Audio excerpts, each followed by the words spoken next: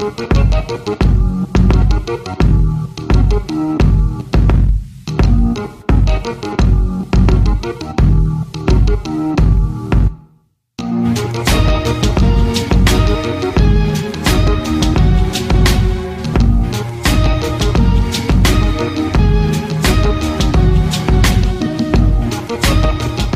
everyone, I'm David Anthony Wood, and this is Test Pilots.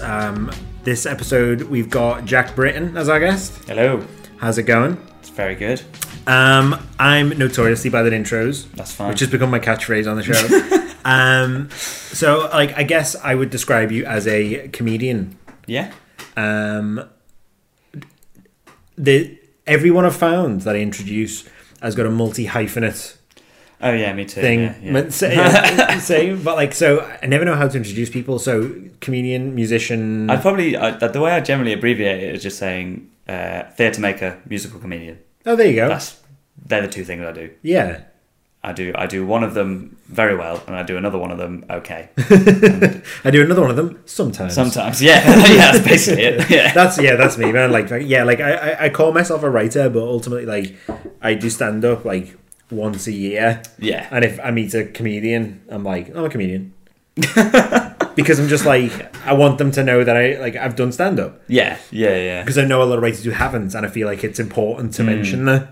But yeah, everyone's got the double barrel bunch of everyone's double barrel. You can't be one career. Thing in this day and age. You can't get away with it. Content is king. Exactly. You've got to have fingers in all the pies. Yeah, exactly. So you're we met as comedians though, doing stand-up and stuff. You're doing a lot of musical comedy at the time. You've just done a show at the Leicester Comedy Festival. Yes. What was it called, sorry? It was called Britpop. Britpop. I like the artwork for that. It was the Blair best of, but you're all you. That was Chris Bragg. Really good. Give him a little shout out. I've got his business card somewhere, I think, actually. It's a nice business card. Yeah, it's like a playing card. Yeah. So what's at the moment, where does your heart kind of lie in terms of... Well, I guess this is the thing. With my comedy stuff, it rears its head mainly during this month, during the Leicester Comedy Festival. So, at the moment, I'm in a very comedy headspace. But as soon as February is over, because I've got to make this thing for April, I'm bang! I need to get back into theatre, spoken word poetry. I guess. So I made a show about whether or not my house was haunted that I grew up in, which is a really good show. Thank you very much. And that was kind of in the realms of documentary theatre, and that's I really like working in that kind of journalism meets devised theatre realm. Yeah, it was like biography via Darren Brown, basically. Yeah, that's a good way to describe it. Because it felt like it was like a biography that manipulated the audience. We should probably explain for the audience. My version of it would be that it's basically you telling the story of your childhood through the potential haunting of your house that you grew up in. That's a pretty solid way to describe it. Yeah, I mean, because you can't really say much more because you had that review where he just ruined it. Oh yeah, God! It was a lovely review. I messaged him on Twitter saying thanks for the review. Great, good to have the feedback, and I'm glad you like the show. But don't spoil the ending. I think I literally said to him, I don't think the reviews for Fight Club were that film was great. The best bit was when it turned out the two protagonists were exactly the same guy. Oh, great, thanks. Yeah, no. So you listen to the show? I'm a massive fan, frankly. Wow. Yeah, big fan. Well, I mean, that's why I asked. Because you wanted I've got a bottomless smoke blown up your ass. I'm a bottomless pit of need. My ego is always hungry. I guess we should just jump into format. Let's do it. Because the format. You know what I'll do actually though? I'll explain the concept because you've listened to every episode and there was something you didn't know about it. That's very true. Right. So if this is your first episode of Test Pilots, hello, welcome. Hello. It's shush. The concept is basically me and the guest will be given a title by the last guest that they've made up basically, and then we just sit and spend about an hour trying to turn it into the pitch for a TV show or a movie, but more often than not a TV show because we want a pilot. But the thing that I didn't mention, I guess, is that we read the title live on air and that includes me. I never know what the title is myself. Like, it needs to be a surprise, otherwise I think it'll be contaminated. I think if I come to the show with ideas, it just won't be any fun for anyone.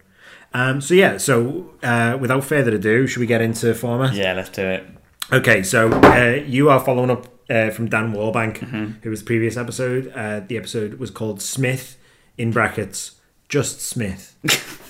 That's and that was given to you by Joel. You've got an A, B, or C from Dan Warbank. I'm going to go A. We're going to pitch a show called The Annex. Ooh, okay. Mm-hmm. Yeah, all right. I think we can do this. Yeah. Is it evoking anything already? A little bit. Like Granny Annex is the only kind of phrase that's really come to mind. As in like a little flat for an old lady upstairs? Yeah. I mean, it doesn't have to be a Granny Annex. Yeah. But I've kind of... That is what an annex is, right? It's just like a little offshoot room? Yeah. Okay.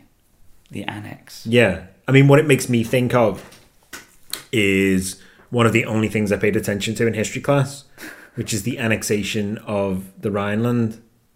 You're going to have to explain more of that. I think it was the Rhineland. Well, no, the annexation of the Sudetenland in World War One.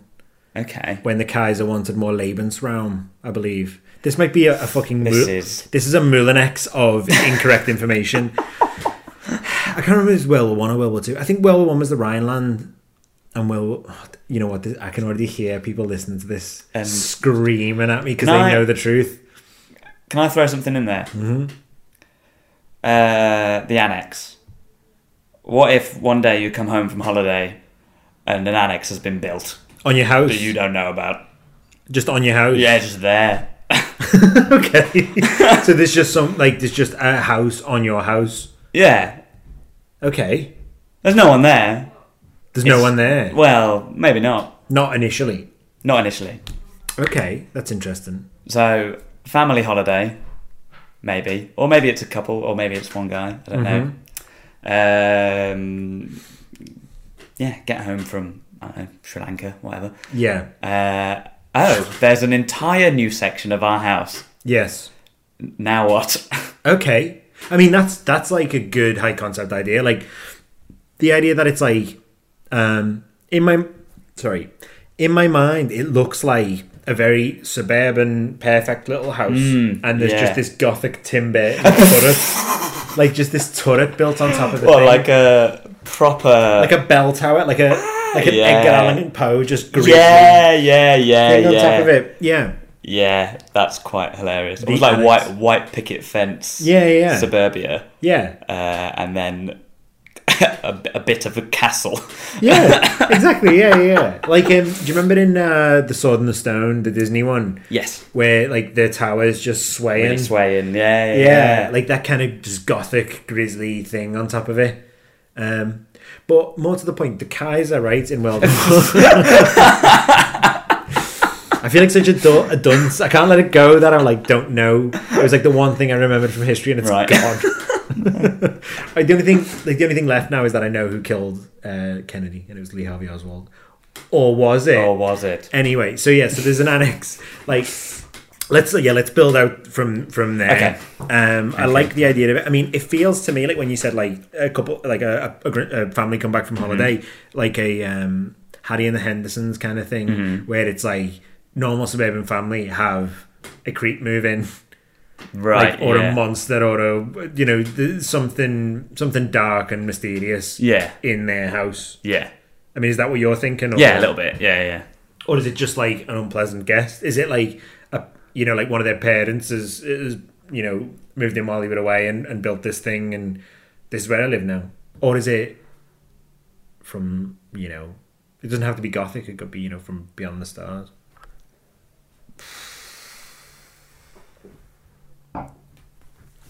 I don't know. I'm trying to think here. I mean, I think it's really good. Like, it makes me think of, Trapdoor. Yeah. Where the plasticine thing. Yeah. Where Burke used to live downstairs. Yeah. And there was the thing that lived upstairs, I think was the character's name. Yeah. And he would just yell. Yeah. And the whole house would shake. Yeah. And it meant he had to send something up. Mm-hmm. And That's why you have to open the trapdoor. Yeah.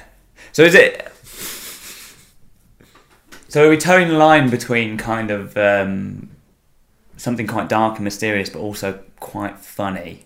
Yeah, I mean, well, for sure, yeah. I mean, it feels inherently funny, but if we can figure out a way to make it absolutely fucking horrifying, I'm down for that as well. Well, if no one else can see it, I mean, that would be maybe a step too far. But yeah. Other than the family. I did think that. Yeah. But the last episode was kind of about... Yeah, it was, wasn't it? No, like the last one. Oh, right. Well, yeah, that... Okay, so yeah. So the last episode that was recorded had a similar... people denying something existed. Right, okay. And the episode just recorded with Dan, he tried to make it people denying someone. And I was like, I can't go there because I'll do the same. That's fair enough. I think it's just one of them things, though, where like when you have like a mysterious thing in the world, I always go for like, well, what if people can't see it? Like that's the thing. It feels like that's like tropey and stuff, but in a good way. But yeah, like I don't know. Okay, here's my short pitch. Hit me. Reverse monsters. Do you remember how the monsters? You didn't remember the monsters? It was like the Addams Family. Like Addams Family, isn't it? Yeah. There was like a Frankenstein's monster. Yeah. Isn't there like a mummy and like... Yeah. Well, there was I think his wife was a vampire. Right. And so was his wife and his father-in-law were vampires. He was a Frankenstein's monster. His son was a werewolf. Right. And they had their cousin Madeline. Yeah. Who was like the Ivanka Trump. Right, okay. Where like... You know, how they're all like chinless weirdos, but Ivanka's like, at least outwardly, not a monster. Right, okay. But we know deep down, she's a monster. Right. So yeah, like it feels to me like a reverse monsters where like there was one normal person in this family full of ghouls. I feel like maybe we've got a situation where the ghouls just moved in. Yeah. Yeah. I mean,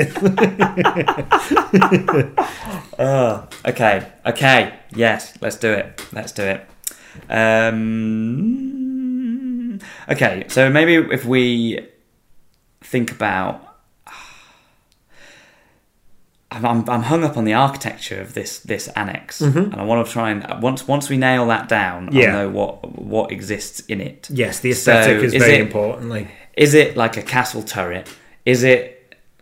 Because are we thinking UK or America? Part of me kind of wants it to be like suburbia America. Yeah, that's fine with me. And if I almost think it needs to come from American history. I don't know the thing, because I feel like a big like turrety castle is a very British historical image. So I don't know whether or not it should be more like I'm trying to think. I'm trying to really mine my knowledge of turn of the century American architecture. Yeah. Well, do you know about the that house? What's the house called? The Winchester House. Oh. I know William Winchester and Sarah Winchester. Yeah. Tell me about it, because I only know the basic beats that it's like. But go on. Well, it's the house that was built by Sarah Winchester after her husband William Winchester, who was the creator of Winchester White Rifles, and her daughter both died. He and the daughter died? Yeah, they both died. How did they die? I think he died of natural causes. I think she died of some kind of illness. But she went to like a medium who said, you need to build a house to ward off evil spirits, or to keep evil spirits in, so that your loved ones are safe in the afterlife. And you have to build this house by consulting me, this medium. Oh, wow. Every time any construction happens. So basically they would hold seances, and she would like have like the architecture and the blueprints come to her. Yeah. So the house is just fucking random. It's not like someone educated in like architecture didn't consult. Like it's someone who's a complete layperson, is it? I think so. I'm not. Well, they worked with like. I think they would get like a group of like them, and architectures and whoever in a room together. They'd do a séance, draw out the rough plans, and then it would end up with things like stairways that lead to just nothing, rooms that are like closed off permanently. Well, yeah, this sounds a lot like the H.H. Holmes murder castle. Oh yeah, the Devil in the White City. Yeah. Where it's just like there's just these rooms that are kind of okay. I mean, this is interesting. So the Winchester House. Hang on. So because my knowledge of it is people have gone to visit it and they're like, oh yeah, it's creepy as fuck. Oh yeah. Everyone's just unsettled by it. Yeah. The idea behind the Winchester House is that it was basically built by this like the Occam's Razor version of it is this like coercive con woman. Yeah. Basically, is that? I mean, that's if you don't believe in ghosts, that's what happened. That's the kind of yeah. That's really interesting. I need to find out more about that. It's really fascinating. Yeah, but I think if you've seen the Winchester House, it's like this weird like it's I don't know how to describe it. It's very ornate. It's very, very, very like ornate, but also a labyrinth, and it's insane. Yeah, and I'm almost imagining a wing of that stuck to a very kind of quite standard American suburban home. Well, because the word I was trying to grab is antebellum, right? Okay, which is it's like those like the best example of it that I can think of is the house in Django Unchained. Yes. Where they go and it's like the guy who looks like Colonel Sanders owns it, and it's that big kind of, it's almost like palatial, almost like Romanesque kind of thing, with all like those creepers coming over it and stuff, with the big porch and all that stuff, right? Like the antebellum is like, it's like a really interesting style because it's like it's objectively stunning and really like well made and stuff, but it is you can't separate it from the fact that it completely exists because of slavery. Right. Like it exists entirely in the place of, like, it was slave owners' houses. Yeah. So, like, it's got this, like, I mean, it is the definition of, like, gothic macabre beauty because it's just got this stain on it. But it's just an architectural style. Right. But if you I presume in America, if you're like, I really like an antebellum house. Yeah, like people aren't going to be like, you seem cool. Yeah. But yeah, so like, I mean, so this is the thing that the building of it I think is interesting.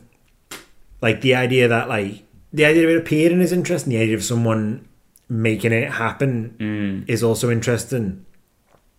My thought that to keep it supernatural but interesting. Is if it just fucking came out the ground. If it's coming up, if it's like this thing, it's like the shark from Jaws. If it's just if they come back and it's just the tip. Yeah. And it's just that's it. And then every day they keep idiots gasping. And then every day they walk out and it just gets higher and higher and higher until, like, I don't know, maybe the end of the pilot, it's fully there and I'm like, what the fuck is this thing? Yeah. Like the first scene in the movie is like, the pilot, sorry, is like there's like the kid's playing in the garden or whatever, and one of them trips over this thing. Yeah, and they're like, what is that? Antebellum thing. Yeah.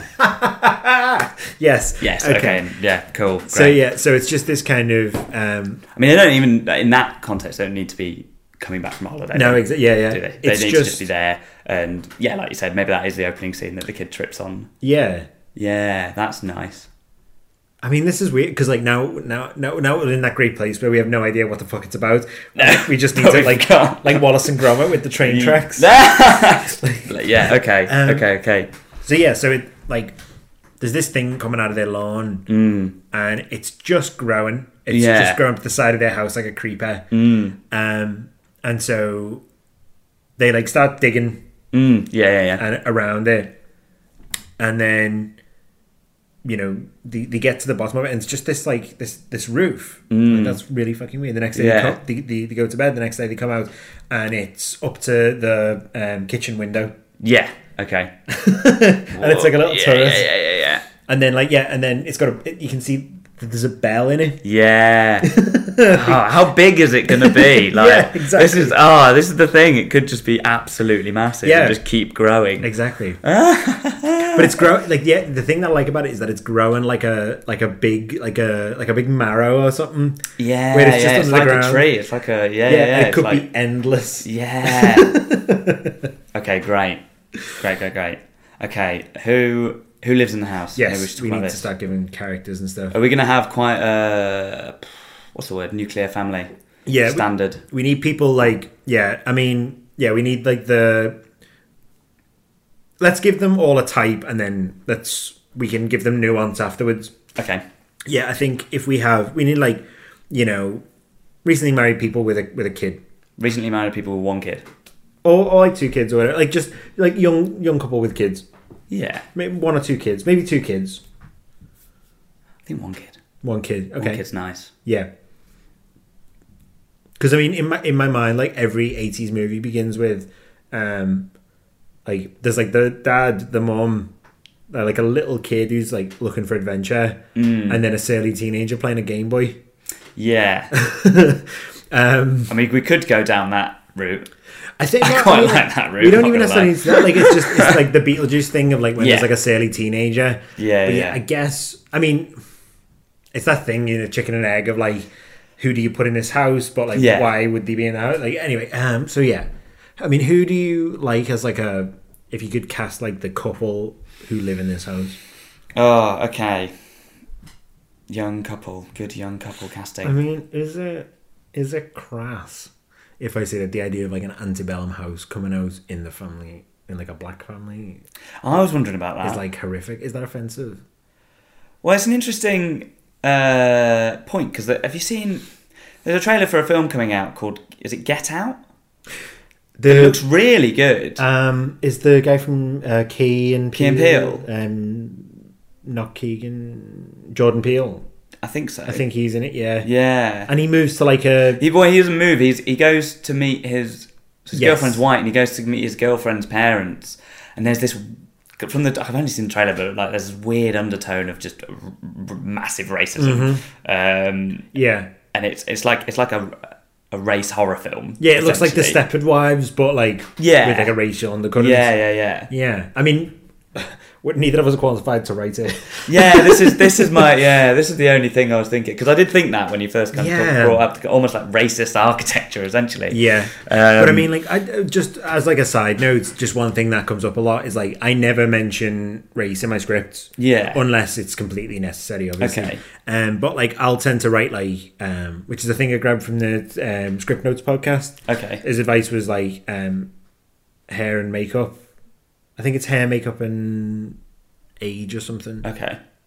I don't know, but anyway, so like you don't want to write a character saying like they're really fat, right? Okay. Or like their only descriptor being in brackets black. Like you want to make it so that it's something that you can cast. That's how I write characters or whatever. I'll be like, I think one of the characters I wrote recently was it was like guy in his 30s, mustache. It has an expensive suit that's wearing him. Which I was quite pleased with. That's nice. It's a bit fucking pretentious, but like I feel like it elucidated the character. Anyway, well, I've had this is a total tangent, by the way. That's fine. I've had people read my scripts before and say there's no black characters in it. Yeah, which is also there aren't any white characters in it, right? Yeah, it's a fucking Rorschach test where like they have completely fucking like they've basically whitewashed my script and then be like, why is no one black in it? It's like maybe they're all black, motherfucker. Yeah. Like so to that point, the last script I wrote a completely like genderless, like timeless character who I didn't give any fucking description of. Oh, interesting. I just gave their surname and just watched what happened. Oh, nice. And then I was casting it and fucking like a girl showed up who was great for it.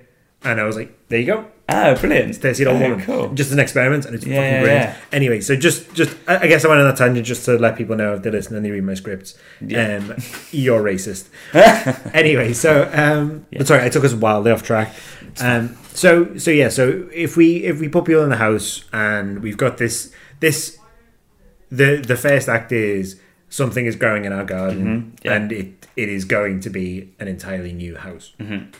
We don't know whether it's under our house, around our house, next to our house. We don't know whether it goes under our neighbour's lawn. What is it? Yeah. So it's basically like Jaws with a house. Slowly coming up. Cool. So yeah, like. So at what point do they realise?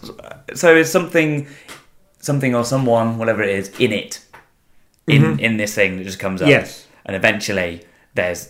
Okay, so I don't know, at some point, probably early on, because I think we probably want to get to a point where it's quite clear what it is fairly early on. So maybe like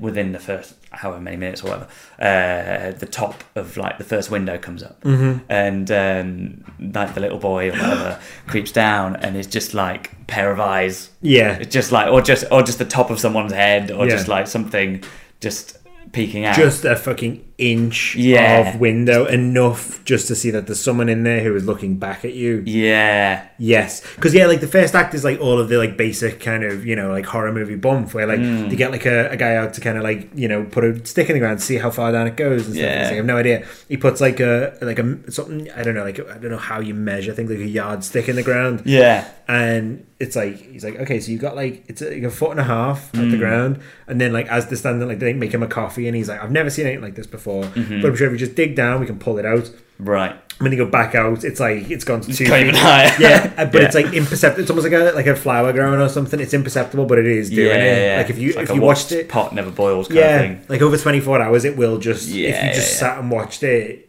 it would just completely creep above you. But yeah, the idea of like you get to that point, it's the last thing on the second day. Yeah, is before they go to bed. I like this idea as well that no, go for it. Sorry, I don't mean... Yeah. No, it's fine, go. The second day, the last thing that happens is, like, they're in the garden and they're like, what the fuck is this kind of thing? They're having a conversation about it. And then they're about to walk away and the light comes on. Yes! In the bedroom, just a shaft of light onto their tiniest... lawn. Yeah, nice. That'd be cool. That's so creepy, man. That's so weird. Okay. What I was just going to say was I like this idea that maybe either on the first or second night after they've discovered it and they've got someone in to kind of like be like, well, I've never seen anything like that. But on that night, like the dad is in bed and then he just wakes up and he's just like, what the fuck? And just he's almost like obsessed. And he's like, I've got to find out. He just runs into a shed, gets a spade, and he just starts digging and digging. He's still digging until like 5 a.m. or whatever. And he's just really not really getting anywhere. Yeah. But he's just consistently trying to get it out. But it's just, I don't know, I like this idea of he just becomes so obsessed with his own curiosity of it. Yeah. I don't know. But so, like, if he's digging, though, why can't he expose it? Yeah, I don't know. I'm trying to think that. I don't know whether or not it's... I don't know. I'm trying to think. I feel like there's got to be... Yeah, there's got to be a reason that it... maybe he's just digging for fucking ages and it's just the roof bit is massive. And it's just like, just keeps going. Yeah, maybe that's it. Maybe he digs and digs and digs. And he gets to like just the edge of the thing, and then he's like, "Oh fuck it! Like I can't keep." His wife comes out and is like, "You've got to stop doing this. You need to stop. You're obsessive." And he's like in like a 6 foot deep ditch. And by the time they come back from like work or whatever that day, it's like. But as he leaves the ditch, that's when the light comes on. Like he doesn't see it. Okay, yeah. So it's like that's when we see like that moment of like someone's in there. Yeah. And he's just got to the window, but he didn't realize. Okay. And so when they get back, it's basically like a house on their house. Yeah. But the door isn't there yet. Okay, yeah, maybe it's just like the first level. Yeah, of but it's like a tall thing. Like it fits between the two other houses. So is it two families? Oh, maybe. What? So it's almost like they didn't buy a terrace house, but they got one. Exactly. It's like a really thin terrace house that appears between two houses. So maybe the first act is like these two families. I mean, I don't want to make it like families at war. I don't have like, all of a sudden I've just realized like Kevin James and Bryan Cranston living next door to each other being so I don't know whether that's, I mean, I don't want it to be like neighbours at war, but obviously the neighbourhood would be concerned about it, but I think it needs to victimise one family. Yeah, I think it needs to focus around. Yeah. Because if it's affecting someone else, all of a sudden it dilutes the problem. And also, the family as well, how are they going to approach things like, and like, I'm trying to imagine whether like this in real context maybe is a silly thing to do, but like the press are going to turn up, people are going to be like, why the hell is our house coming out of the ground? Are they going to lie? Are they going to basically kind of try and work their way around it in that they're saying like, oh, we don't want all this attention? Yeah. And say, oh, it's something that we're building, or I don't know. Yeah, it's hard this is my fear, is that like the more I think about like the more people who see it and know about it, the less frightening it is. Yeah. So I'm tempted to think, is it more remote? Oh, do they not live in a very... Okay. Yeah, just because, like, when you said like the press, I was thinking that, but I was like, the second the press show up, it's kind of like not my problem anymore. Yeah. It's everyone's problem. Everyone's curious about it. I think the more people affected by it, the more it feels like a caper. Yeah. Like the monsters in the attic. Yeah. Whereas they're isolated. The fear of it is what the fuck is happening in my like garden, basically, which is a terrifying thought in general. Like it needs to have the feeling that like when you hear something in the garden late at night, you peer through the curtains. Okay. And that not only is there something there, but it's an unstoppable fucking... It's an entire new thing. Yeah. So we may be thinking a slightly wealthy family in that maybe because I've got a house that my dad used to live in. Not that my dad's particularly wealthy, but he rented it. But anyway, where it was a really long like kind of driveway, but there were several houses along the driveway, but they were probably about half a mile apart each one. So I've almost got that kind of almost like a farmhouse, but not. Yeah. But quite a. I mean, is a summer house too? Oh, as in they don't filmic? Always. Oh, maybe. Yeah. I mean, like because this now it feels like a horror movie, but like because if they're like, oh, we arrive at this house. Yeah. If it's like like one of their parents' house and like they died or whatever, I don't know. Like because because I feel like if it's that, they can always just leave. Yes, exactly. Yeah. So I feel like it needs to be their home. Like this is happening to their house. Yeah. Okay. Can we? You know what? Can we push on? Yeah. But somehow ignore all of the people. Okay. Just for a while, just so we see how we feel about it. Sure. Because that's exciting to me. Yeah. The fact that it's happening, and you can call people out and stuff. They're not trapped, but there's something about it happening that is odd that I want to explore. Yeah. And I want to find out why. Yeah. And the fact of the matter is, no one else can tell us. We're fucking stuck now. We need to figure it out for ourselves. So yeah, I mean, when you were talking about like being on holiday or something, like there's something about the... Oh no, sorry. When you were talking about them wealthy, sorry. There's something about it being a punishment for something. Yes.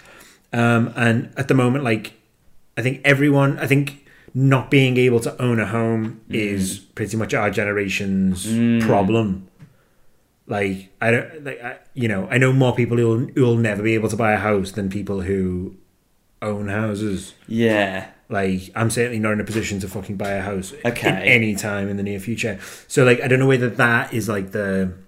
So you're almost kind of alluding to maybe they got to where they are, but not by morally okay means. Yeah, maybe. Which is quite interesting. Almost like you're with them, like you're on their side, but then eventually it kind of reveals that like they have something to be guilty about. Yeah. We don't really know what that is. Yeah. I've almost got in my head I've kind of got financial fraud, which is maybe a little bit boring, but it's quite a simple thing in what is essentially a ridiculous storyline. Yeah. Because I mean the big question of the whole thing is who lives in the house and why. Yeah. In both houses actually. Yeah. So I'm trying to figure out who the Boogan is in the house. Yeah. Sorry. Is it someone? Is it like? Is it someone from that era? Is it some kind of resurrected racist old man? Or is it an old woman? Is it almost like a Miss Havisham character? Like what's the best iteration of who could live in that house? Colonel Sanders. Yeah, I mean, like the Miss Havisham thing. I mean, but old ladies feel played out. Yeah. I mean, what if? I mean, like, what if it's because the standard creepies are old woman, little old girl. Man, or little girl. You don't have young guy. But what if it is a young guy? Yeah. What if it's a young, quite a buff guy? Like in my head, I've got Tom Hardy for some reason. Because I've watched a bit of Taboo. So, yeah. But in that, it's almost like he's okay. Maybe there's some weird history into this monster character that it's this house coming out of the ground is not his house. but for whatever reason, he's occupying it. Whether or not he, like, I don't know, maybe this is like going too much detail into the history, but I almost have this idea that he was wronged by a wealthy family in the 1800s or some weird shit. Turned up and brutally murdered them all. And he's just been there ever since in the house that was supposed to be his. Oh, fuck. Okay, yeah, right. Okay, that's good. Because, number one, if I own a house and Tom Hardy comes out of the ground, I'm like, he's going to fuck my wife. yeah, there's that as well. Which is like, it's the most primordial fear men have, basically. Okay, here's another thing. Right. Sorry. What if the first time we see... let's just take it as Tom Hardy for now. Yeah, no, he's good. Yeah. He's the last person I want to come out of the ground in my garden. Swamp monster Tom Hardy. Yeah. Well, in my mind, he's just handsome Tom Hardy, and I'm like, oh fuck! When he gets to the point where the door is there, he's going to just come in my house and fuck my wife. Oh, okay. Yeah, totally. And my kids will like him more than me. So it's that. I'm trying to think of an example of something that's got almost a similar vibe. Have you read Skellig? Oh, no, I know of it though. There was a Sky like adaptation. Yes, that's why I know with about it, Tim Roth, I think. That was really good. Tim Roth for the dad, maybe. Yes, because he's a little bit old, but he still kind of looks quite young, and he's not like the most attractive guy in the world. And you know what? Easily threatened by Tom Hardy. And you know what as well? Yeah, he's definitely done something bad in his past. He's like a believable, affectionate, good father. Yes, who has done a bunch of bad shit. Oh my god, he's ideal. Tim Roth. And so his wife's younger. He's like, it's like his second or third marriage. Yeah. And he's moved out to the suburbs finally, which he would never do with his other families before. He's got families that are just all over the fucking place, and he hasn't. And so so he's this like, he's finally settled down. Mm-hmm. This is him actually settling down. Yeah. He moves in, and then this happens. And he's like, I knew it. Okay. So I think the first time this is the thing I thought. The first time we see Tom Hardy isn't in the house. Mm-hmm. The first time we see Tom Hardy, the kid's like playing in the stream at the bottom of the garden. Mm-hmm. And Tom Hardy just rocks up and just says something to him. He's just there. And we don't know that it's the guy in the house to start with. Or like the kids... Maybe this is a bit of a really standard horror trope, but it was a bit hacky. The kid like rolls his ball or something, loses it, and then you just see this hand get up and give it back to him, and it's Tom Hardy. But we don't know that that's him. So it's this kind of like, you kind of like, the audience will no doubt kind of work out that that's the guy. But for a little while, it will just be this randomly weird, handsome man that keeps showing up. Yeah. And then eventually it's obvious that it's him in the house. Here's my counter. Very, very welcome counter. I don't think he's out the house. Okay, he doesn't leave. I think if he leaves the house, that's kind of we pop the bubble a bit. Okay. Later, definitely, there's a moment where he's just out of the house all of a sudden. Yeah, okay. That needs to be like, that's the shark popping out of the water. Right, to yeah. Me. What my thought is that when the window, like we see the first fright is the light coming on. Yeah. The second thing is the next day they can see into the house. And there is a small drawing room in there with a like a little staircase that goes down to the next floor, but they have to wait to get to that next fucking floor. Right. Okay. And so it's this thing. I don't know what. Do they try and Well, this is they try and get in. Right. This is my thing. Right. I don't know what the characters are doing proactively. I think they need another plot, that there's something that they're doing that this is interfering with. So I don't know whether it's like something as simple as like, it's about their relationship or something, because they cannot actively do anything to stop or alleviate this. So I think, so they try smashing the windows and stuff. Or like maybe they don't. No, maybe they don't try smashing the windows yet. They're just like trying to open it. My thing is that when he goes out... Go ahead, sorry. When he goes out to smash the window or whatever, he's out there and he's like, got like an axe. Yeah. The dad. And he's like, I'm going to fight. And he's like,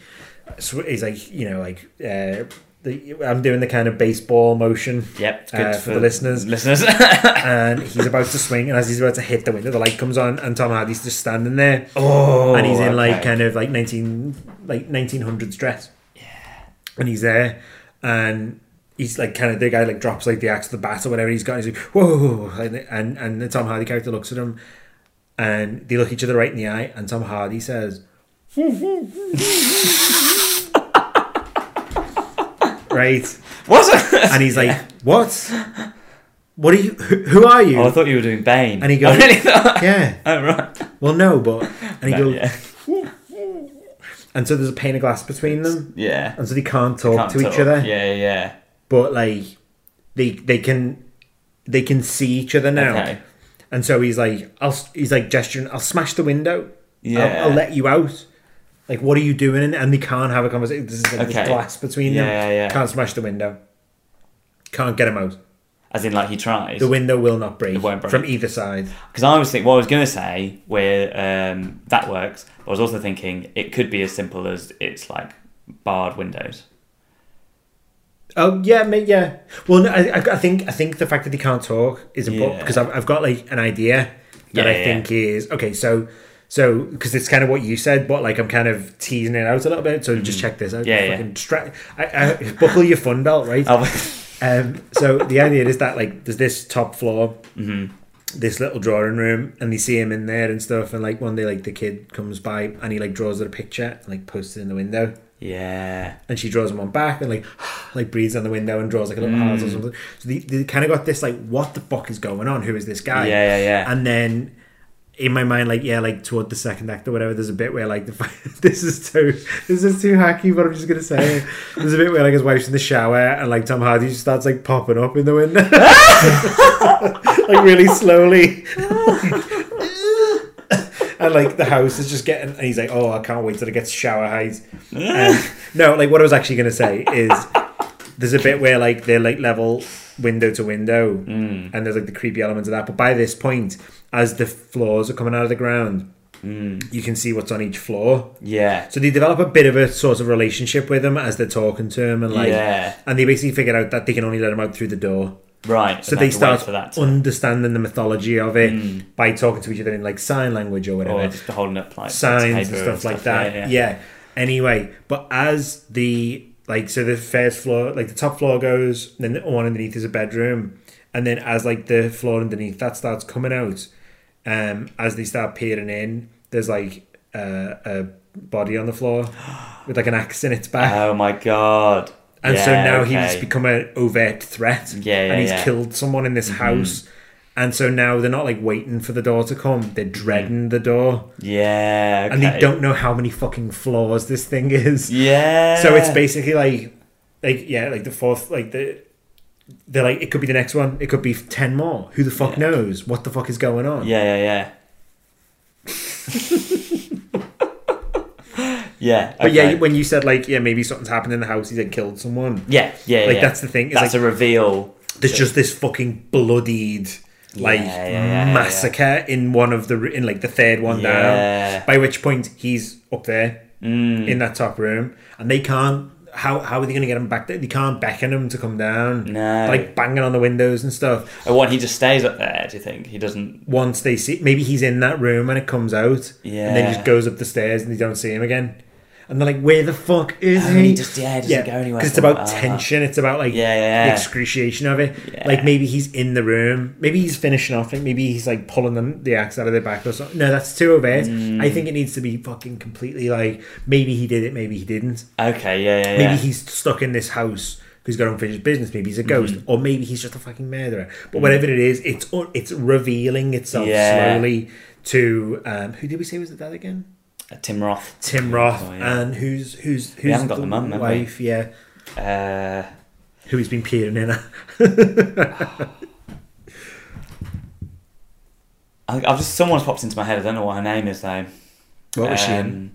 She's Jean Grey in X-Men. Oh, Famke Janssen. Is that her name? The first generation. Yeah, first generation. Yeah, Famke Janssen. Yeah, she's fucking amazing. Why hasn't she been in any for a while? No, I don't know. Yeah, it should be Famke Janssen, of course. In which case, I think they should have an older kid. Yeah. Okay. Is it in older girl, and then that adds again that tension. Like Cape Fear, like where the I'm not saying Cape Fear.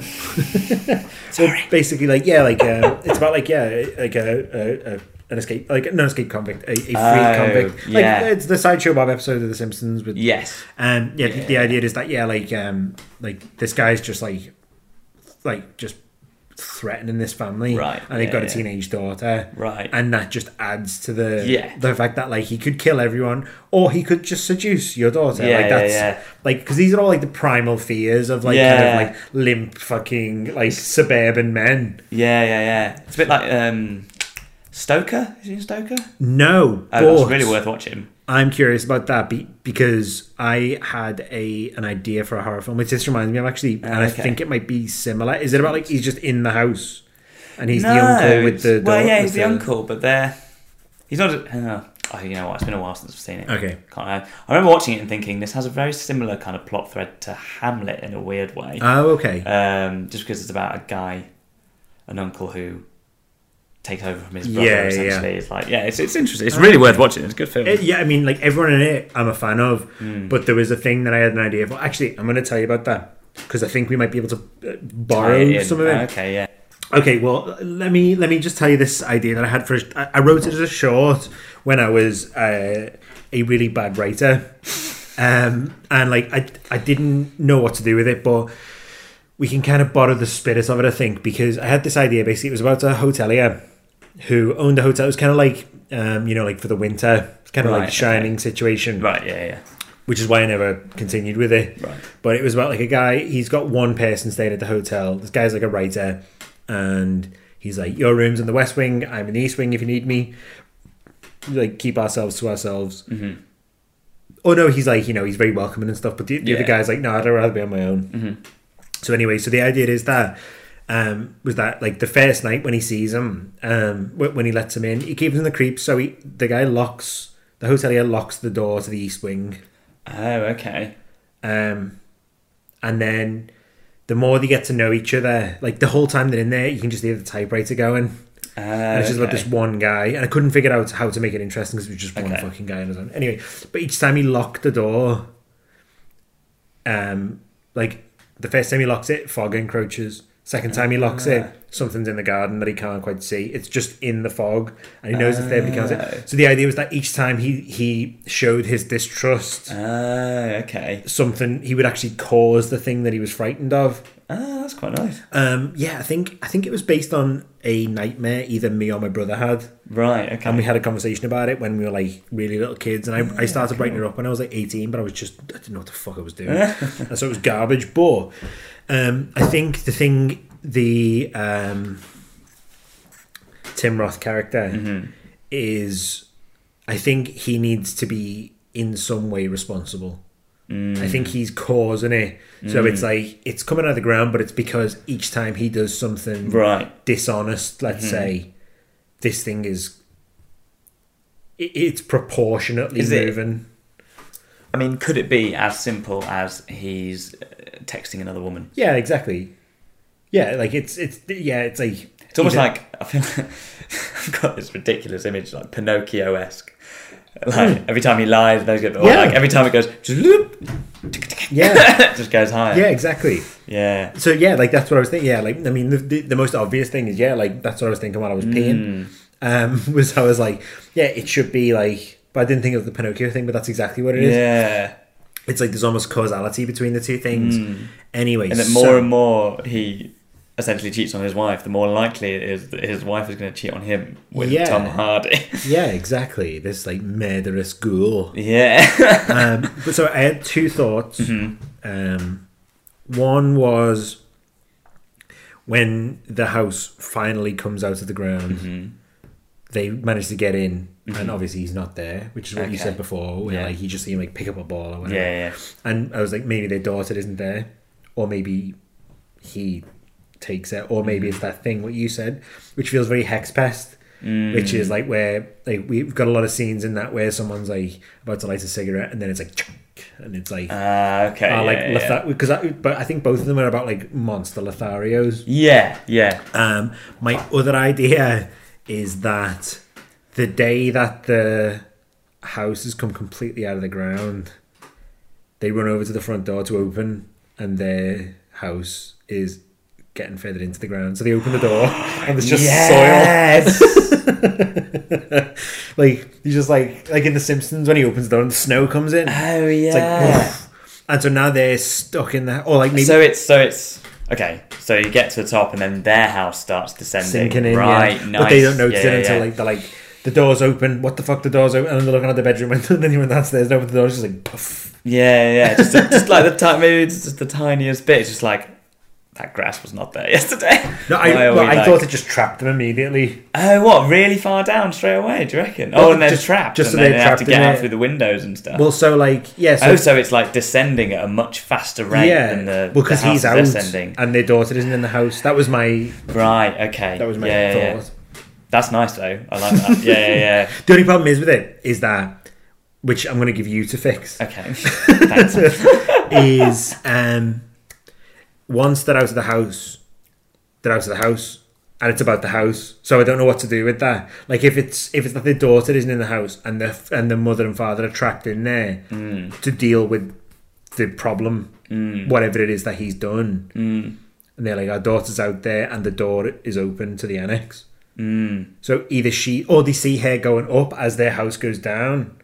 Oh, so she's in. Yeah, she's gone to see him. Yeah. So like as their house is going down, they watch her walk up the stairs and like no, and she goes, and their house just descends. Under the side. So now they're underneath, and then this one's out, and they know that their daughter's in this fucking annex with this man, and then it just takes off into the sky.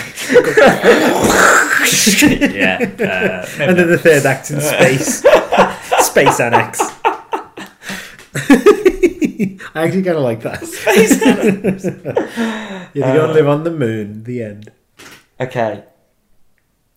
One thought I had whilst on the toilet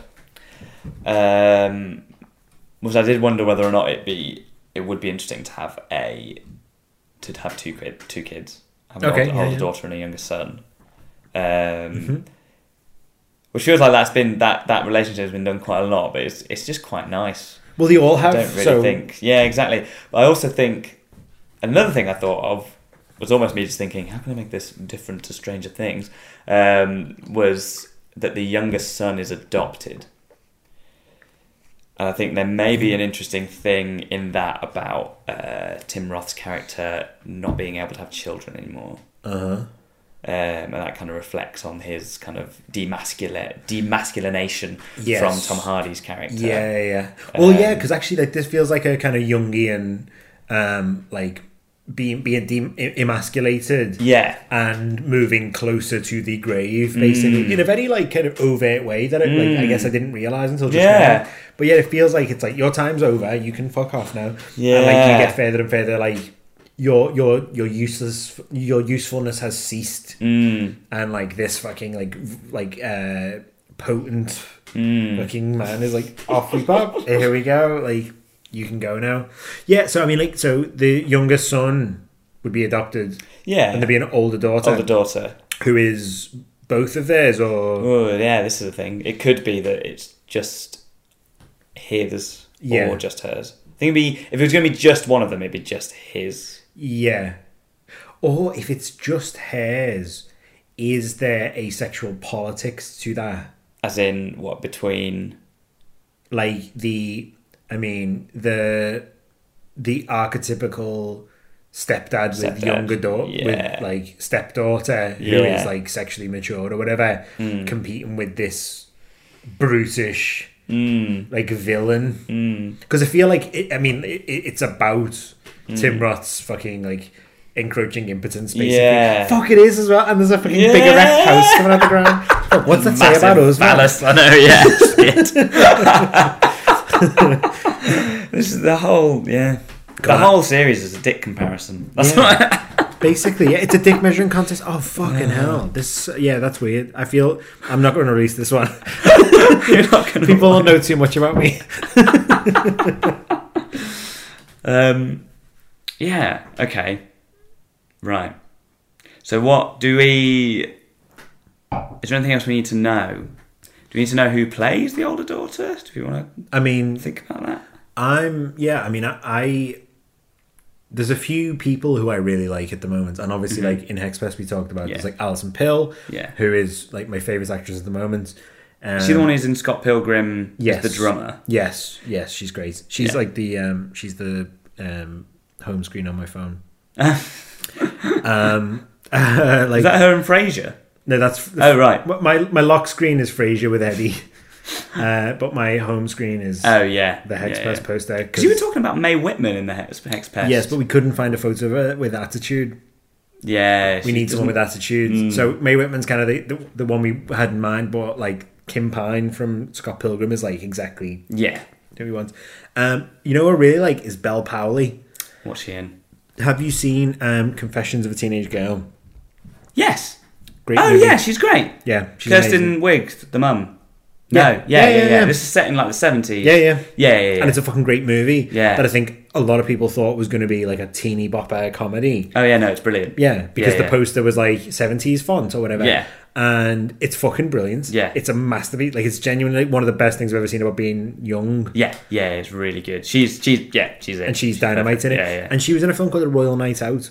I've not seen that. Which is about Margaret and Elizabeth Windsor. Okay. Oh, I've heard about this on V-Day. Or D-Day? Okay. V-Day. Like when the war ends, they go out for a night out. Right. And they like shake off their like, what do you call it? Chaperones. Right. And they go and have a wild party in London. Royals on tour. Yeah. Not a great movie. She's fucking brilliant in it. Okay. She's astonishingly good in it. Cool. So I like her a lot. There's a couple of people I like actually. But we both like her, so we might. Yeah, she's great. She's good as well because I think the thing that I loved about it in Confessions of a Teenage Girl is that like she was not the most typically like beautiful teenage girl, but she exuded like this kind of like seductive thing to this older guy. So I think that's the kind of energy that we're looking for in this character, where you're basically like. You're a 50-year-old man who's trying to like fence in this young woman's sexuality while at the same time craving it. Like the Tim Roth character needs to both want her and want her to not be defiled. Yeah. Like, because I think that's what this is about. I think it's about that like male kind of creepy fucking thing that we all got to look forward to. Okay, cool. So what purpose does the younger son serve, though? I like this idea of him having a real playful relationship with Tom Hardy, and it being this kind of everything just kind of feeds into this emasculation of Tim Roth. In that, like, Tim Roth's character can't. I'm not saying like he's going to just go out and play catch with him and play football with him, but almost to an extent, it's like. Oh, this is like almost like the older brother he never had. Is this and so he's creepy beefcake next door? So I almost see that as a kind of like, almost like a brotherly respect that he has for him. I mean, maybe it's more simple and less horror. Maybe it's more psychological, and so there is no murder. It's just that at the end of the film. Like the during the process of it, Tim Roth's inherent neuroses drive the family away, and so the end of it is them leaving and him being underground on his own in this house. Yeah. So like we don't. Are you thinking film then? I think it. Like it feels. I think it. Yeah, I think you might be right. Yeah. But just that idea that like he ends up underground and they end up like they just get to go. And we never even meet the guy. Like we don't even need to know. We don't need to know what the Tom Hardy character is like. I mean, it'd be interesting to find out. But maybe he's Boba Fett. Maybe we don't need to know. Maybe he's cooler. Yeah, you know, fuck all about him. Other than that, men think he's frightening, women think he's sexy, and fucking like children think he's fun. Like he's just that thing that defeats our male character. Okay, this might be a bit hack, but what if it's a thing of Tim Roth, like, obviously this is creepy as hell because there's a house coming out of the ground, but the rest of his family are kind of like, for whatever reason, just kind of like, okay, this is a bit weird, but he's not done anything wrong. But maybe Tim Roth starts seeing things in the house that no one else is seeing. So like the axe in the back, like the like something else, but like he's not really seeing it. It's almost like he's imagining it. Or he wants him to be more of an antagonist than he is. It's more like he's seeing things that are suggestive of it. So like there's moments where he'll be like, because I think it's about his obsession. It's about like basically neighbours. It's about like when they're like looking in at each other the window. Like the Tom Hardy character can antagonise Tim Roth, but only when it's just the two of them. And so he can have an axe. Yeah. And he can take a bloody axe up the stairs. Yeah. But only Tim Roth sees it. Yeah. Everyone else just sees a guy in a house who's a victim of his circumstance. Yeah. And so it's almost like because we don't care. Like, we don't need to know. Like, we care, obviously, but like we don't need to know whether or not he's a victim or whether he's a fucking monster. All we need to know is that everyone else seems to have a different opinion of. You know what it is? It sounds like, have you ever seen What About Bob? No.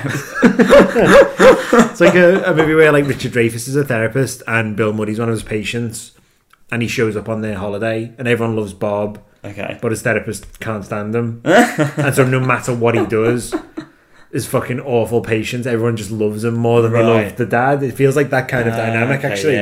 But yeah, like I think that's it. I think it doesn't matter who's in the house, it just needs to be that. Tom Hardy's the perfect person because like he's one of them guys where like even like, you know, the fucking most like alpha douchebag shithead that, you know, would probably go, yeah, he's good looking. Like, I don't know what a good looking man is like, but he's a fucking like, do you know what I mean? Like, everyone's got like a relatively strong opinion about him. Yeah.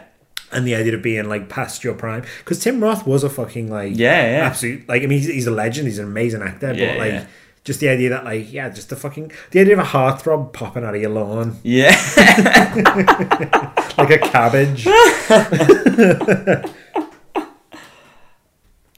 So I mean, how do you feel about that? Do you feel like it needs do you feel like the last act satisfactory if he goes in the ground and they go out? But what are the family basically just abandoning the house with him in it? Yeah. I mean, that's knowingly. Yeah, that it feels to me like the end of it would be.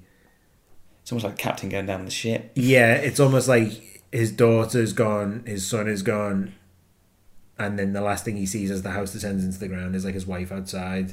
Like leaving, and it's just like she just watches him sink into the ground, like as his like awful secrets become. Yeah, I think we need to maybe. I don't know. I think he needs to deserve it a little bit more. Yeah, exactly. Because an affair is fucking an affair, but like, he needs to have done something real bad. Well, I mean, like he wants to fucking have sex with her daughter. That's.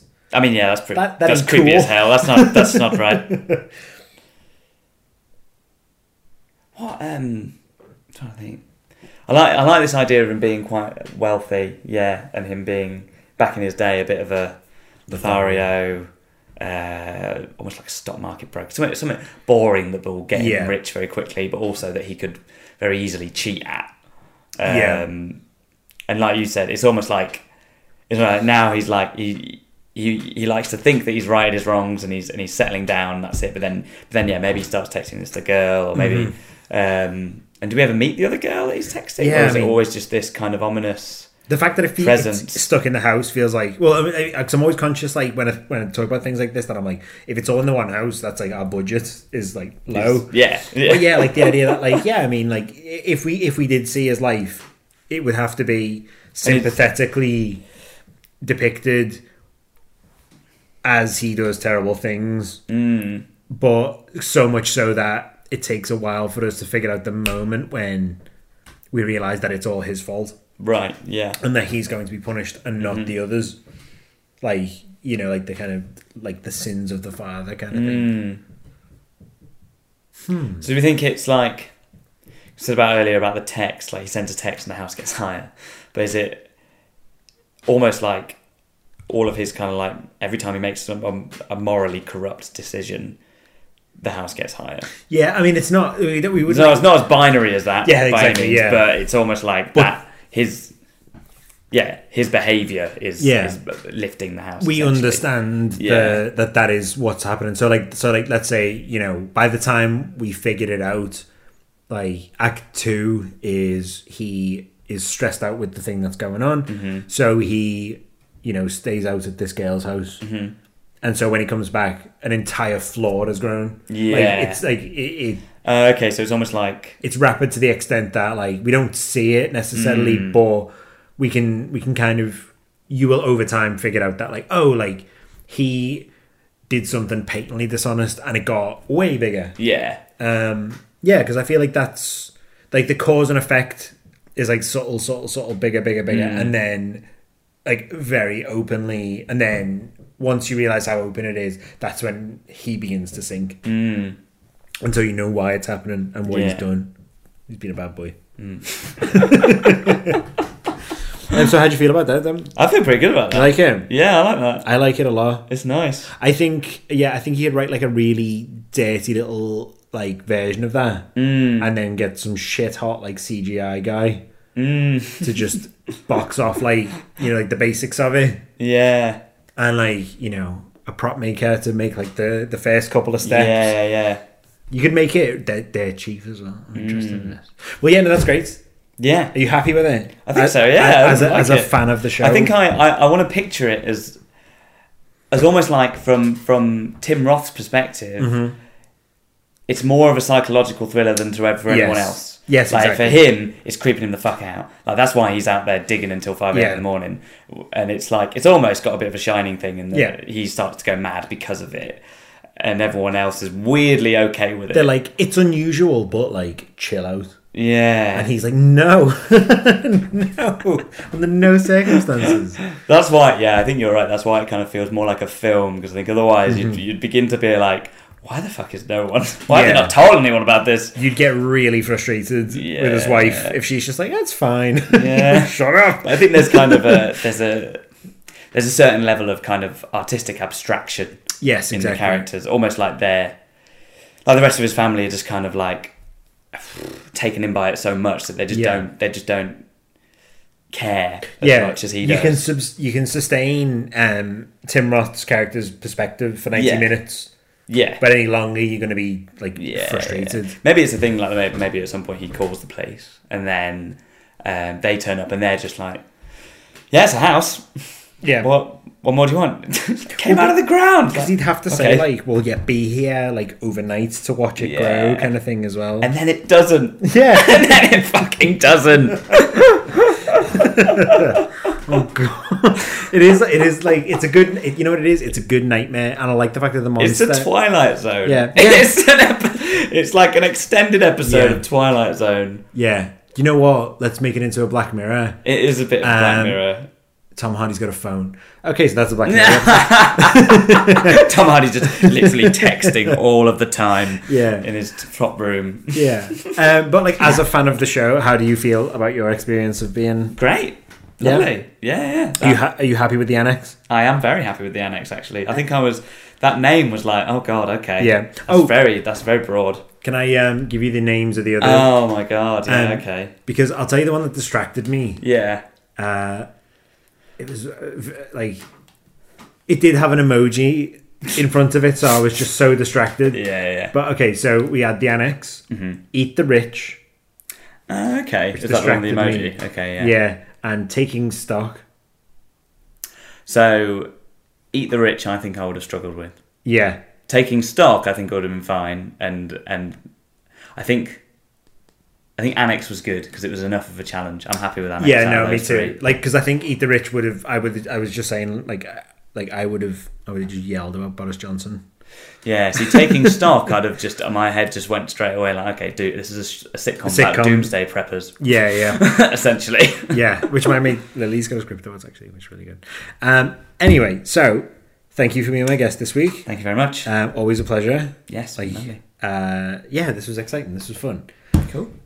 Look for the Annex in cinemas near you, or the cinema next door to where you are. Yeah. Which will pop out the ground. Jack Britton, thank you very much. Thank you very much. I'm David Anthony Wood. This is Test Pilots. I'll see you guys next week. Bye bye.